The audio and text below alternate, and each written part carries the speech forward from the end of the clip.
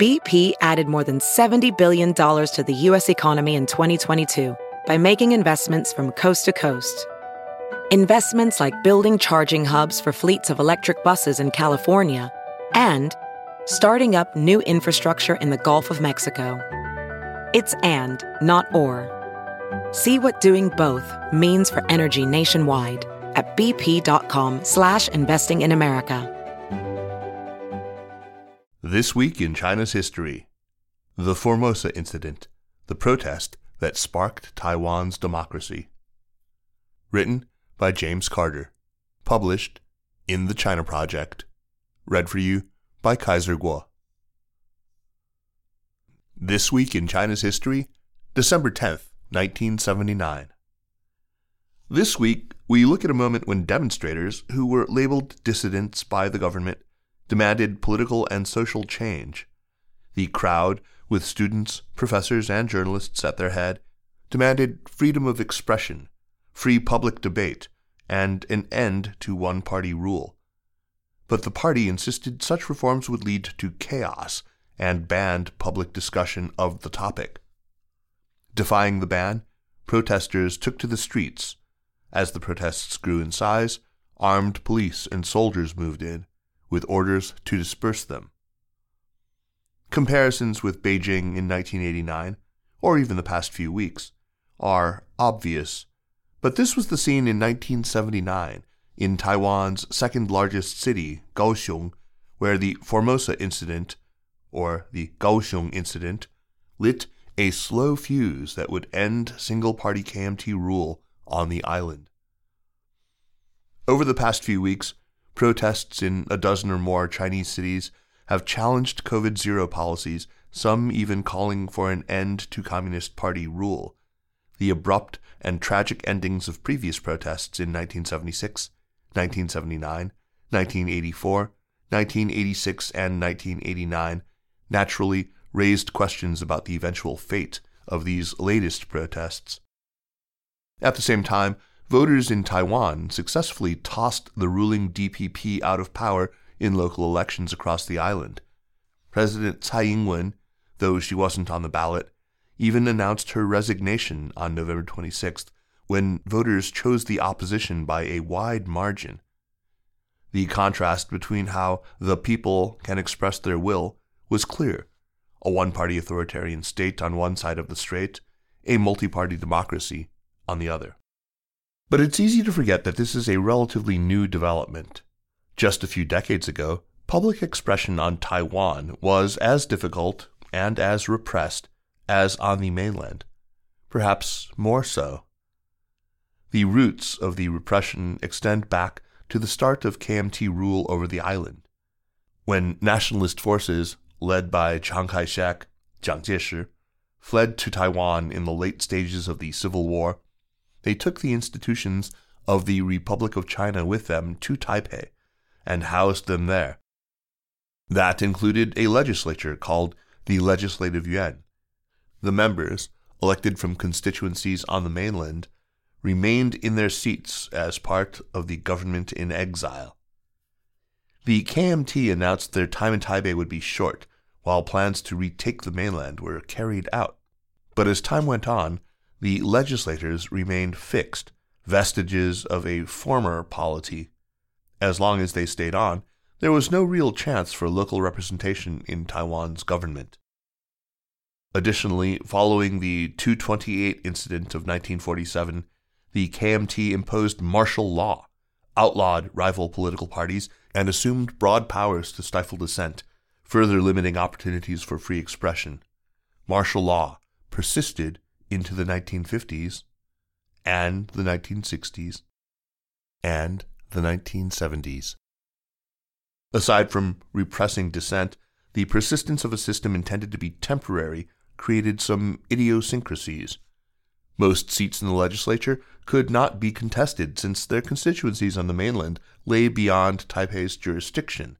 As the incumbents aged, some were replaced by appointment, not election. Local elections could be contested, though, along with seats representing Taiwan in the would-be national legislature, but with only one legal political party, there was little opportunity for an organized opposition that could set an agenda or challenge the government's policies. However, candidates who were not part of the KMT could run as independents. This had occurred since the early years of KMT rule. Wu Sanlian was elected mayor of Taipei as an independent candidate in 1951.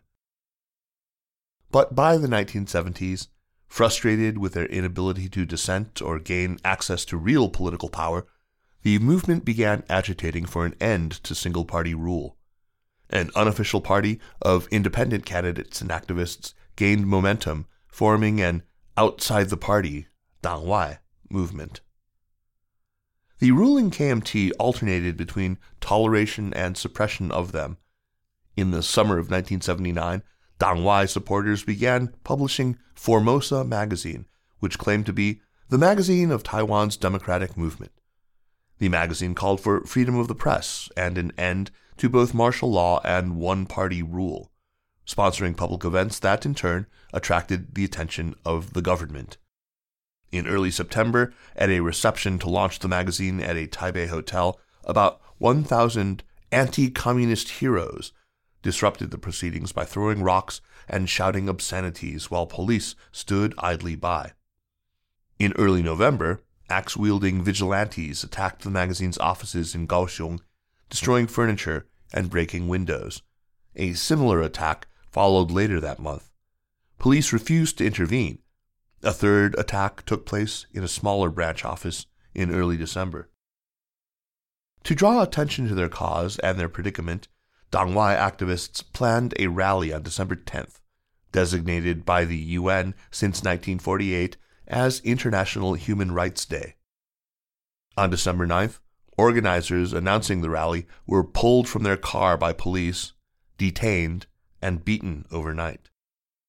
The following afternoon, when protesters began marching toward the planned rally in a local park, police blocked the way. The crowd was forced to double back on itself and eventually gathered in a traffic circle. By the evening, as many as 30,000 people had packed into the circle, surrounded on all sides by police in riot gear and riot control vehicles. They fired tear gas into the crowd several times, starting at 8 p.m. and continuing until about 11 p.m. when police entered the square.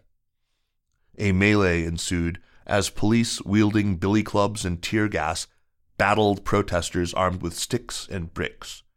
More than 100 people were injured in the fight. The next day, authorities arrested organizers and participants, holding them incommunicado until a trial in the spring.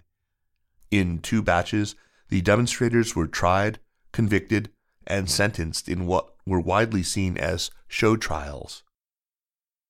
The results were predictable. The participants were given sentences ranging from 6 years to life imprisonment. But the trials themselves changed the course of Taiwan's political society. Under pressure, including pressure from abroad, courtrooms were opened to the public, bringing more attention to the movement than the demonstration had. In March, a New York Times op-ed declared freedom of expression remains a transitory thing in Taiwan. The demonstrations and trials were an unmistakable inflection point. Just months after those show trials, the ruling KMT agreed to permit non-KMT candidates to run for national elections, although no rival political parties were allowed. In December, 党外 candidates won 25% of the vote for the Legislative Yuan. Formosa's organizers became the core of the first opposition party, the Democratic Progressive Party, the same party that was just voted out of power, in 1986. Martial law ended in 1987, 40 years after it was enacted. It would take another 14 years, but in 2000, Chen Shui-bian, who had gained prominence as a member of the legal team defending the December 10th protesters, was elected as the first non-KMT president of the Republic of China. The Formosa Incident, and all that followed, is a flaw in the CCP sophistry that representative democracy is a foreign invader doomed to destroy the country. It is also a reminder that the effects of protests and public criticism are often best measured not in days or weeks, but in years or even decades. This Week in China's History is a regular column.